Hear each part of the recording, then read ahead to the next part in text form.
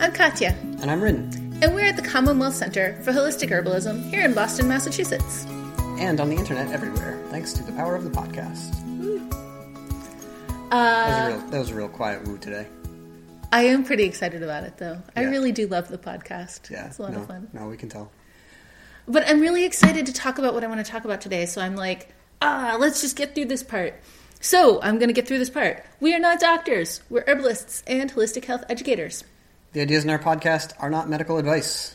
We're not licensed. Nobody is licensed as an herbalist in this country. So our discussions, and for that matter, any other herbalists' discussions, are for educational purposes only. Everyone's body is different, so the things that we talk about might or might not apply to you. But we hope that they'll give you some information to think about, and some things to follow up on further. Also, we want to remind you that your good health is your own personal responsibility. The final decision in considering any course of therapy, whether discussed on the internet or prescribed by your physician, is always yours. Mm-hmm. All right. But before we jump in, a quick ad for you. You guys, we wrote a book. You know that already. You want it. You need it. You have to have it. Mm-hmm. And right now, the Kindle or ebook reader of your choice version is available, no joke, you guys, for 99 cents on Amazon. I'm serious, 99 cents. That's like pretty cheap, actually. That's pretty cheap. Yeah. Yeah.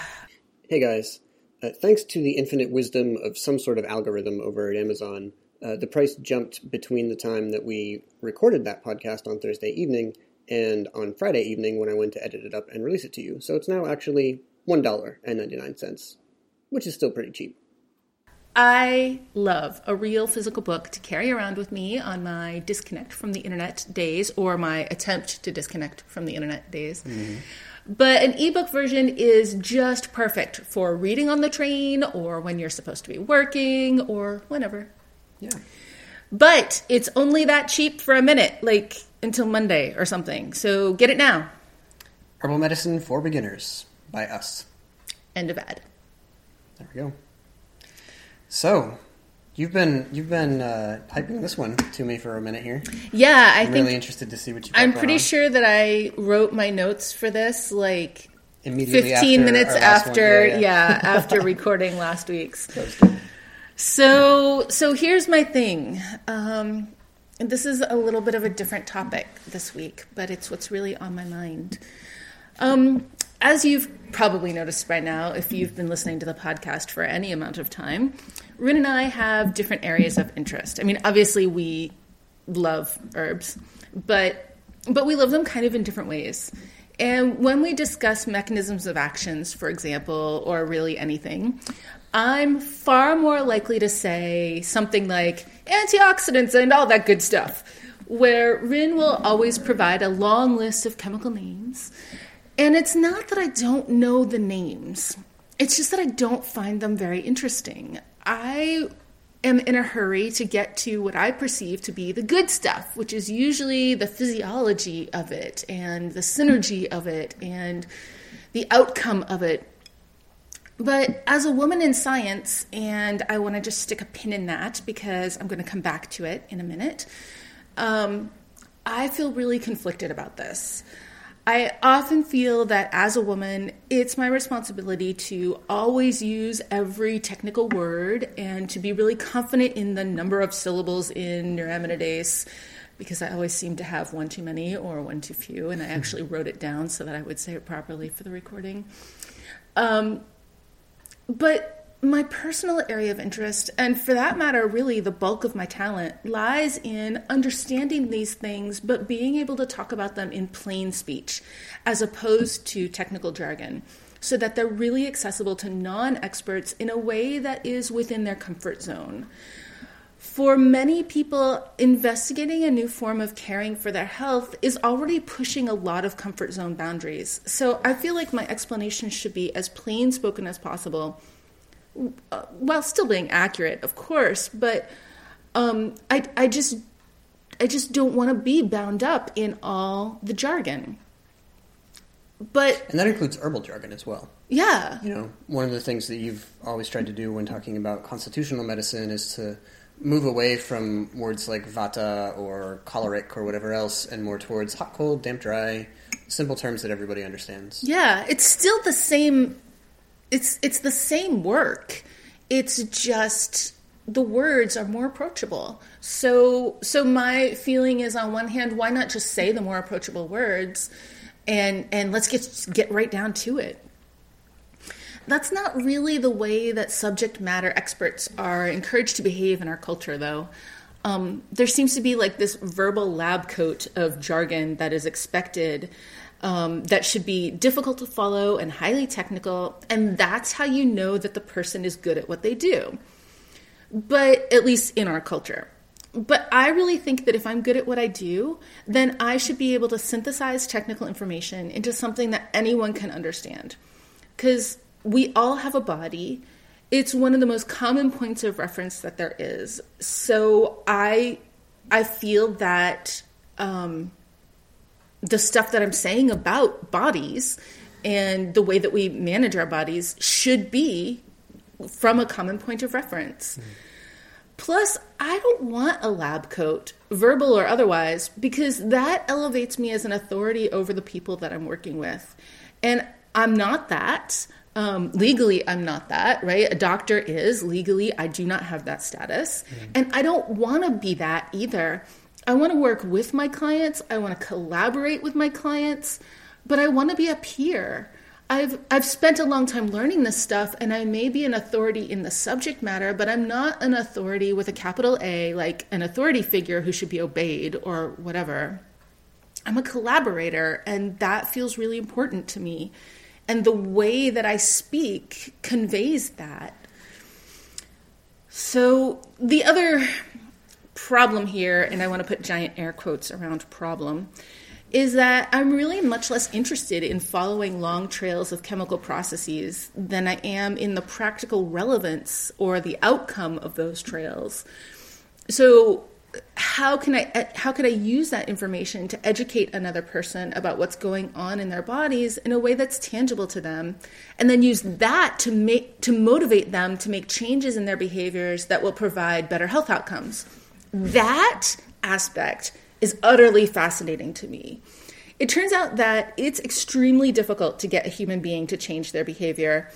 And if you've ever tried, then you're probably laughing right now. But it also turns out that I'm pretty good at it. And that's what I mean. Like that's where my talent for this work is. And it's also what fascinates me. Like, how do we do that? But it's also true that in our society and in the fields of science in general, we don't really value this talent. And yet, to me, it's not only the most fascinating thing that I can spend my time thinking about for like basically the last bunch of years, but it's also, I have found, the most important thing in having success as a practitioner.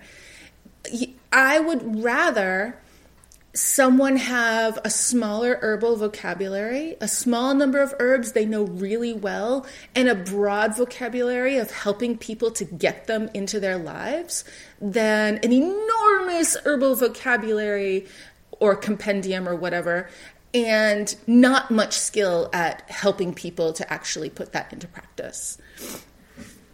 So, the difference between knowing the one perfect herb that completely matches the symptom picture and is totally going to solve all of your problems, and actually making that herb accessible to a person in a way that they're going to take it enthusiastically. Yeah, exactly. So, and not just herbs, but other kind of lifestyle changes, like how to shift your diet, how to get more sleep in your day, and all of that. You can tell somebody that, but... Yeah, but it's not very good advice if you just say, yeah, you should give up sugar. Well, thanks. Telling is not even half the battle. No. Right? Like, everybody knows that they should eat less sugar. Anyway, so that's what I want to be talking about. That's what I want to be thinking about. And especially right now, given the whole topic of the 2016 election and the investigations around how social media played a role in that whole thing, and the debates around how much people are actually affected by influences they see in media or how much of it is just bias confirmation, I do think that the idea of human behavior is starting to become more interesting to researchers, but the field as a part of science is really in its infancy. And also, not just in its infancy, but I think that our ideas about how to apply it and why to apply it are also fairly juvenile, perhaps, if I can just throw that out there. So as an certainly in the realm of practice, I mean, like there's been some really good investigations into that, like that book Behave by, what was the author? Zapolsky, Robert Zapolsky. So it seems like we have a lot of information that hasn't like trickled down into practice or into culture at large yet. But also I think that even the information that has trickled down is mostly centered around getting people to buy things. Sure, yeah. So applied psychology in the realm of advertising. Yeah. It's like super like sharp. Right. Yeah. But in terms of like getting people to make positive change in their lives or make important change in their lives or whatever, like I feel like that's why I use the word juvenile in the second, because I feel like it's not just young, it's also like oriented toward making things go your way. Yeah. Yeah.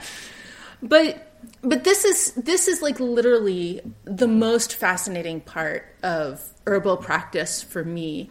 And the reason is because our behavior as individuals is completely at the core of the kinds of health issues that we get today. So we're not really facing epidemics of infectious disease. We're overwhelmed with what one of our mentors, Paul Bergner, likes to call STDs. And for him, that means sugar-transmitted diseases. But I'd like to make the case that it could also mean sedentism-transmitted diseases or sleep deprivation-transmitted diseases or stress-transmitted diseases. And if right now you're thinking, oh, Katya and Rin are always harping about food and movement and sleep and stress management, then you win. Yay. But that, like everything that we're dealing with today, these are the things at the root of it. And the problem with that is there's nothing to kill. I mean, except your habits. But there are no antibiotics against sugar. And you know, our pharmacy students come in and they talk to us all the time about people who buy 6 Snickers bars and a Coke when they come in to fill their diabetes medication prescriptions. And I don't mean to imply with that these are bad people who are making themselves sick or they deserve it or they're stupid or any of that stuff. These are people who have been captured by sugar. Sugar is 8 times more addictive than cocaine, according to, that study that came out, Cornell or a university in Connecticut maybe. We'll link to it in the show notes. That is, by the way, the same study where they found out that rats, just like people, prefer to eat the frosting center of an Oreo before they eat the cookie part. And that is super amusing to me. I'm so glad that we finally got that nailed down. But that's the thing. Like, there's no drug you can make for changing habits. And all the diseases that we really are focusing on right now are about habits. And none of those habits come because we're bad people. They come for all kinds of reasons that I really want to talk about. But I just want to be clear that none of it is because we're bad people or, you know, like we just didn't have good willpower or whatever. There's a lot of components to changing these behaviors. The behaviors around the food that we eat or the way that we move through a day and the amount of time that we allocate for sleep and the quality of sleep that we get and the way that we manage our stress. And it is absolutely not as simple as, well, just don't do that. Or like I was saying, even worse, if you had any willpower, you wouldn't do that. Like, you hear that all the time. And we even say it to ourselves. Like, I love sugar. And I say, like, oh, come on, you know? Like, we say these things to ourselves. Most of the time, people know that they should have less sugar or that they should go to bed earlier or exercise more, but they don't necessarily know what that would look like in their own lives. And they don't necessarily have the ability to implement something that they can't envision, right? So just because you know that sugar is bad for you doesn't mean that you know, like, you've got all these products in your house and you don't know what the alternative products are that you like. And how much time do you have to go shopping and figure that out? And it's not as simple as just saying, I know I shouldn't do that. And then somehow magically it's going to happen that way. The other thing is that there are addiction factors involved on top of all of it. Whether it's sugar or the internet, our brains are totally hooked on these things. And then for the total trifecta here, there's also societal norms, which don't currently reflect healthy human environments. So that means that in order to change, we don't just have to know satisfying foods that don't have sugar in them and have the, quote, willpower to make those choices, but we also have to deal with the fact that people are addicted, or that we ourselves are addicted. And we also have to deal with the fact that our culture is telling us it's okay. America runs on Dunkins. Like, we hear it every day. And let me assure you, if I were not allergic to Dunkin' Donuts, I would eat them. Whatever. There's also a physiological aspect to all of these behaviors. So you might have seen that thing that went around. We'll link to this too. It was a bigger than a meme. It was like a blog post. What happens to your body if you drink a Coke right now? And it lays out all the physiological reactions that your body has, however many seconds and however many minutes after drinking a Coke. And we could really write out profiles like that for basically any kind of input. So like, what happens to your body right now if you eat a Dunkin' Donut or whatever. But also, what happens to your body right now if you log on to the Twitter, or whatever. We could do it for any kind of input, for movement or sleep, like positive or negative ones. And then we could also write them not just about what happens with the first Coke you drink, but all the subsequent Cokes that you drink. And you might know, or you might not, that I have a software engineering background in a previous life, in a previous career. That's what I used to do. And I had coworkers literally who had like 15 to 20 cans of Coke a day at the office. I don't know what they drink when they got home, but just at the office, or Mountain Dew sometimes. So we should write that profile out for what happens in this day after the 15th Coke that you have had, that you've drank. So when we're looking at these things and when we're looking at health and at the behavior modifications that we can do to improve our health, we also have to take into consideration all the other inputs and the physiological reactions to them that accumulate over time, right? So it's not just that today I made a choice to have a can of Coke or whatever. It's that I have these particular habits, and they have each time I engage in that habit, it has a particular impact, and that impact accumulates over time. So we're looking at how do we uncoil not just the habit itself, but also the impact of the habit. And for me, being able to take this really complex problem and break it down into simple, accessible steps that will fit into the reality of an individual person's life, and then help them envision not just the end goal, but also the complete pathway of how they're going to get there. That's really fascinating work. And it is different for every single person that I work with. I might know that I want 3 different people to have a very similar herb that they are going to work with and very similar dietary changes that they might want to make. But the way that I'm going to get that person there, well, I'm not going to get them there. They're going to get them there. But the way that I'm going to help them envision getting there, the way that I'm going to help them think about how they're going to incorporate that in their lives and how it's even going to be manageable and practical and enjoyable, that is what's so, so fascinating. And at this point, I think I should probably say, for the sake of transparency, that these are things that are also particularly difficult for me. I am totally sugar addicted. I would much rather sit and read or knit than work out. I always want to stay up later working. It's super difficult for me to stop working and do something as completely unproductive as resting. And I think it's really important to say this stuff because sometimes you come across practitioners and they're like marathon runners or whatever, and you think, oh, well, they have no idea what it's like to struggle with this stuff. And of course, everyone struggles with things, but I think it's really important to let people see that I'm struggling with these same kinds of things every day, and to be clear that this is a path that we're on together, and the destination is not perfection. It's just good enough. I'm never going to run a marathon. I don't even want to. And if you run marathons, that's totally cool. But I'm just using that as an example of something that's not really accessible to me. And it's also a sort of image that many people have of, if you can do this, then you are healthy. Yeah. Which we could interrogate that image a bit as well. But you know, it's the kind of thing that people sort of hold out there as a goal or as an unattainable ideal or something like that. And that really gets into people's heads. Yeah.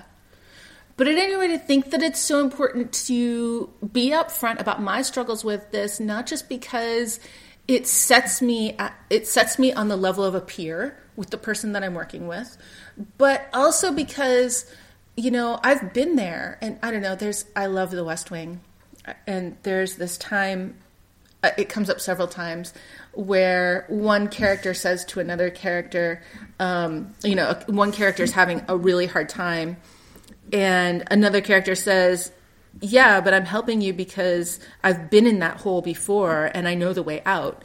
And it's one thing to know the way out in words, and to know the way out is, well, just stop eating sugar and you won't feel so bad.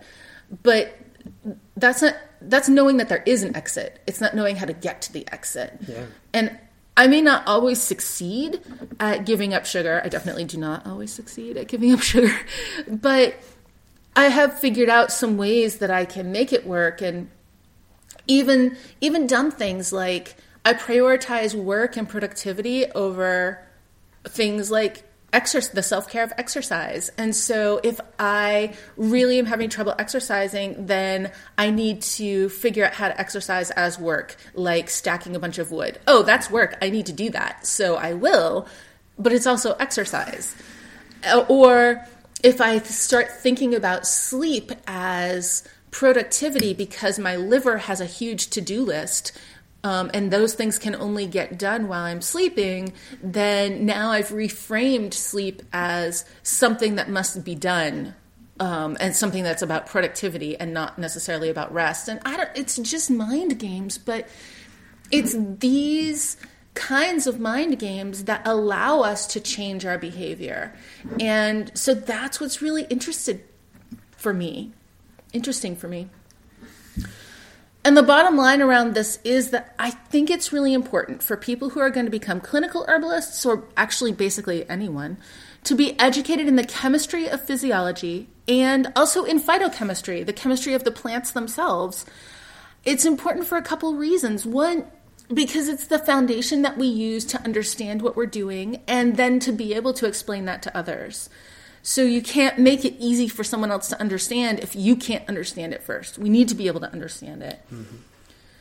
But also, I frequently find myself in discussions with doctors and oncologists and surgeons and pharmacists. And although some of them are really interested in what I do and in how we can work together for the person that we're supporting, many of them are really only talking to me because I'm one of the people on the team providing care in a particular person's life, and they have to. They're not thrilled about it. But just like I want to meet a non-technical person in a way that's comfortable to them, speaking to a medical professional in the jargon of their profession actually has been a great boon in helping them realize that my purpose is to collaborate with them and not antagonize them. So I do think it's really, really important.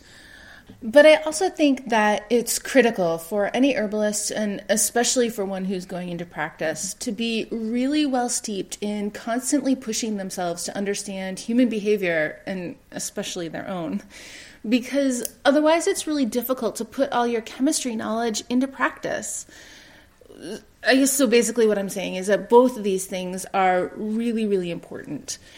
Between Rin and I, we often divide up tasks according to our interests, and although we each try to be pretty proficient in all aspects, we definitely do have some areas of specialization, especially when we teach.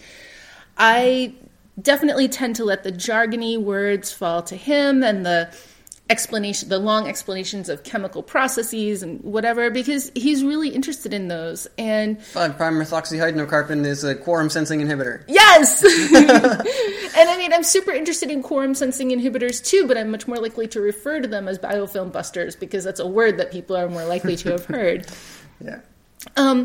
But so I definitely kind of enjoy the fact that he's super interested in that, because I think that that's very important for our students to hear. But I don't want to spend a long time making sure I have each syllable of those words correct unless I really need them. And I'd rather stick to the behavioral aspects of things, because that's what's most interesting to me. But I worry about the message that I might be sending as a woman in science, if I let that particular aspect of specialization fall along traditional gender roles. It's not, again, it's not like I can't do it. I just, when I'm teaching, I'm so much more interested in getting to the good stuff, as I perceive it.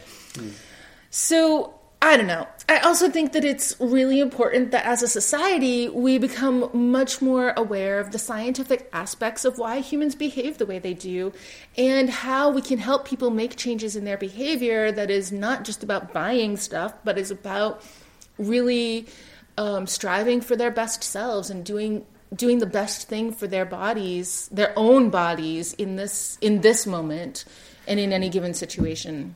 So I don't know. That's just what's on my mind lately. Remember when I said stick a pin in that because I want to come back to it later? So I want to come back to that now. And what I had said was, as a woman in science. And in case in that moment you were thinking, well, but you're a woman in herbalism, I just want to clarify, it's the same thing. So it's true that a lot of the foundational science of herbalism was done on a macro observational level, by which I mean before they invented microscopes. But science is observing, making a hypothesis, and testing that hypothesis, and lather, rinse, repeat again. And humans have been doing that for a really long time, and keeping records about it, and replicating those experiments, which is the whole scientific 9 yards. That's not the same as saying, just open any old herb book and trust whatever is written in there. Definitely don't do that, because, just because it's written in a book doesn't mean that it's accurate. And just because it's written in an old book definitely doesn't mean that it's accurate. They wrote crappy books 100 years ago, just the same as they do now. But it's really important that we understand that we didn't invent knowledge when we invented microscopes. I think it's a trap that United Statesians are particularly prone to falling into, because our culture tends to emphasize exorcising the past in favor of the new frontier. And there's a lot to be learned from looking at scientific microscopic investigations of plants and of phytochemistry, but that's not all there is. And I think it's important to hold the micro and the macro. And if we're going to err, I would prefer to err on the side of the macro, because that's where the original science for this system was done. Yeah. There is an art to herbalism, to be sure, but it is irrefutably science. And I don't know, that's just what's on my mind these days. Yeah. Wow. Okay. Thank you. So I was going to do a pretty quick one today. Something much more practical, I hope, because there was nothing really very practical in that. It was just a rant. No, there was a lot practical. I mean, that idea that just a reminder for everybody that, you can have a validated double-blind placebo-controlled trial about how the anthocyanins in rose hips are going to influence the inflammatory process and all of that, but if somebody doesn't want any rose hips in their tea, then you've run into a problem, right? So, and if you can't explain it to them in a way that's really relevant to them, then even if they're just not going to do it. It doesn't quite get there. No. Yeah. Okay. So what I was going to talk about this week was a concise, 1, 2, 3 kind of a protocol for dealing with heartburn.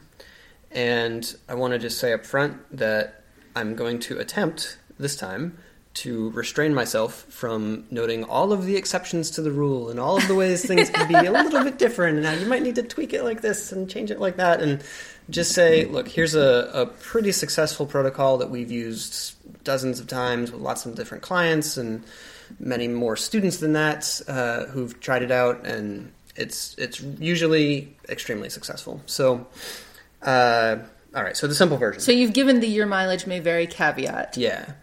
So now you just have to like sound a buzzer or something when I started on that halfway through. Well, your mileage may vary, but it's still a car, and you're going to get somewhere with it. There we go. Yeah. Because we all have bodies. Right. Okay, but it's not a car. It's actually a protocol. Yeah. All right. So if you have heartburn, the first thing you want to do is stop the actual burning you're experiencing right now. So the number one herb that we found helpful for that is marshmallow root. And you can take some marshmallow root. That's been our herb of the week this week. Indeed. Yes. You can learn more about marshmallow on our social media, I guess. Yeah, Check I've been out our posting Instagram. about it all week, and the blog post for it will go up. Oh, I'm a little behind on those, but real soon now. One of these days. So marshmallow root, and for this to work effectively, you need to make a cold infusion. So cold infusion means you're going to take, say, 2 or 3 tablespoons of marshmallow root, and you're going to drop it into a quart-sized container, and you're going to pour in some room temperature or colder water. So it doesn't have to be ice water, but room temperature or colder will get you what you want. Leave it in there to infuse for at least 4 hours. Overnight is probably the best way. But if you need it fast, you can kind of accelerate that a bit. If you infuse it even for just 10 minutes, but shake it real good, then it will start to release what you're looking for and start to be effective. But the best thing is, if you're somebody who's got heartburn, to make up a whole quart of this and have it ready and have it on hand. And anytime you feel your heart burning, go ahead and take a few big gulps of the marshmallow root cold infusion. And that will soothe and coat and relieve some inflammatory processes and have a cooling effect.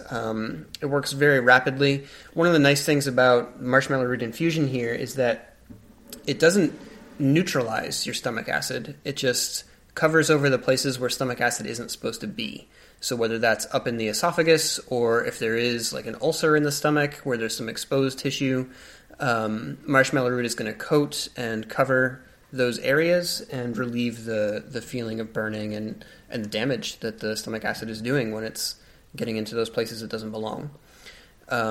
So this is important because in many cases, heartburn is actually not an issue of high or excessive stomach acid, but rather an indicator of low stomach acid. And there's a big, long explanation for that, which I would love to leap right into, but let's just say that 80 or 90% of the time, people with heartburn have low stomach acid and not high. And so we don't want to do things that are going to neutralize acid. We don't want to just throw Tums or a acid-blocking drug at the problem. That may cause some temporary relief, but it's not fixing the root of the issue. And in fact, it's often making it even worse. So, all right, so we've stopped the immediate burning with your marshmallow root, and you can keep on drinking that. For a while, it's going to help to quell the inflammatory damage that's taken place. It's just a handy thing to have around if this is a problem for you. The next step is that we need to calm down some inflammation, and if there is any ulcer or any open irritations in the upper GI tract, in the esophagus or in the stomach, we need to heal those up. We need to resolve those wounds. And so here we're going to be using a variety of different vulnerary herbs. Vulnerary, remember that word means wound healing. And there's a lot of options that you've got here. Some of my favorites include calendula, plantain leaf, licorice root, and meadowsweet. And each of those, in their own time and place, have been popular or renowned for their efficacy in coping with heartburn. You can just put them all together. That'd be great. But basically, get yourself a friendly vulnerary herb, a nice wound healer, and make an infusion of that and drink a lot of it. Drink like a quart or 2 a day of that wound healing infusion.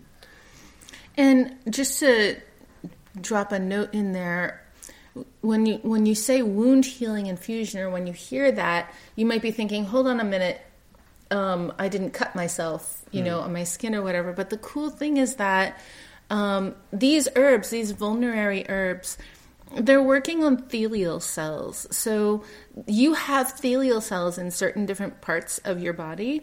The epithelium is your skin, and that is made up of cells that are stimulated by these plants to proliferate so that they can heal over a wound. but you have the same type of cells inside in your endothelium, which is the lining of your digestive tract from top to bottom. And those cells, even though they have a little mucousy slime over them, they are otherwise the same type of cell. And so the same herbs that stimulate wound healing outside of topically on your body also stimulate the regrowth of healthy cells lining your digestive tract. Yeah.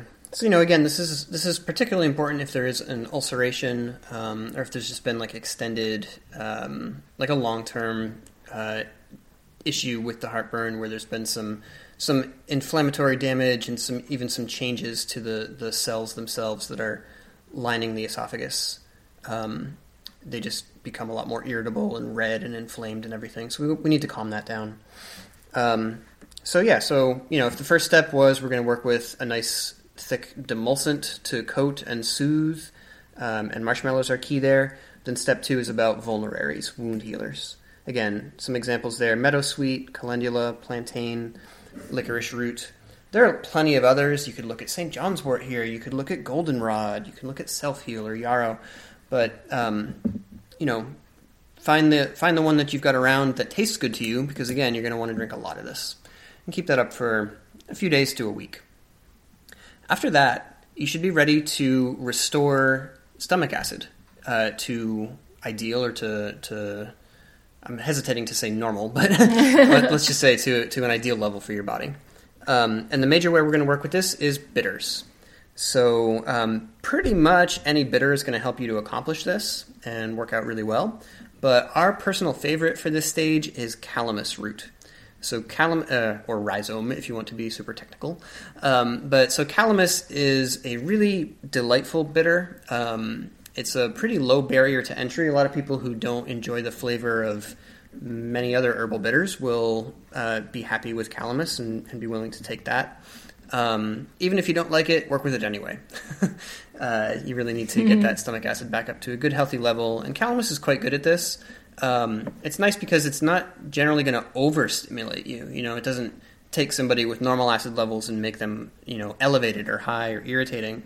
It has a nice way of bringing them up to the level they need to be at, but not further than that.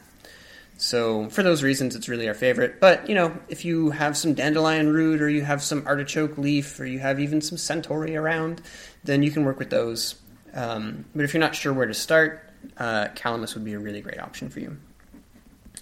And you're going to take that, ideally, most importantly, would be before meals. So if you take it like 10 or 15 minutes before you eat, the idea here is that it's going to stimulate some stomach acid, help you digest your food, and through a whole train of pathways that I'll save for another day, this is going to help to relieve or reduce the propensity for heartburn events to take place. So there you go. And from there on, you might want to maintain that as an ongoing habit. I mean, I take bitters before meals a lot of the time.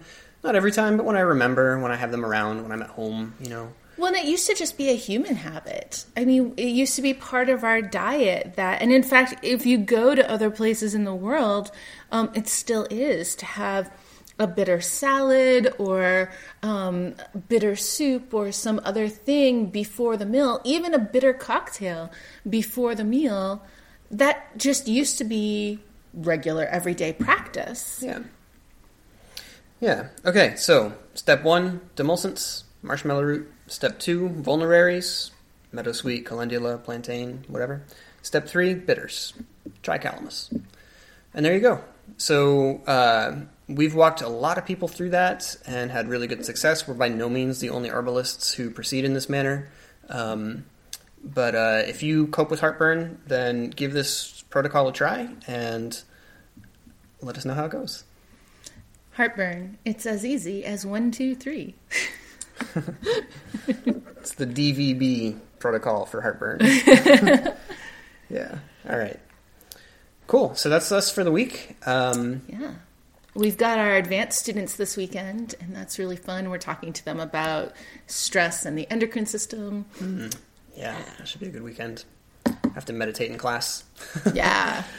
All right, cool. So we will be back again next week. And in the meantime, be happy, be healthy, be well, drink your tea. Drink your tea and take some bitters. Yeah. See you later. Bye-bye.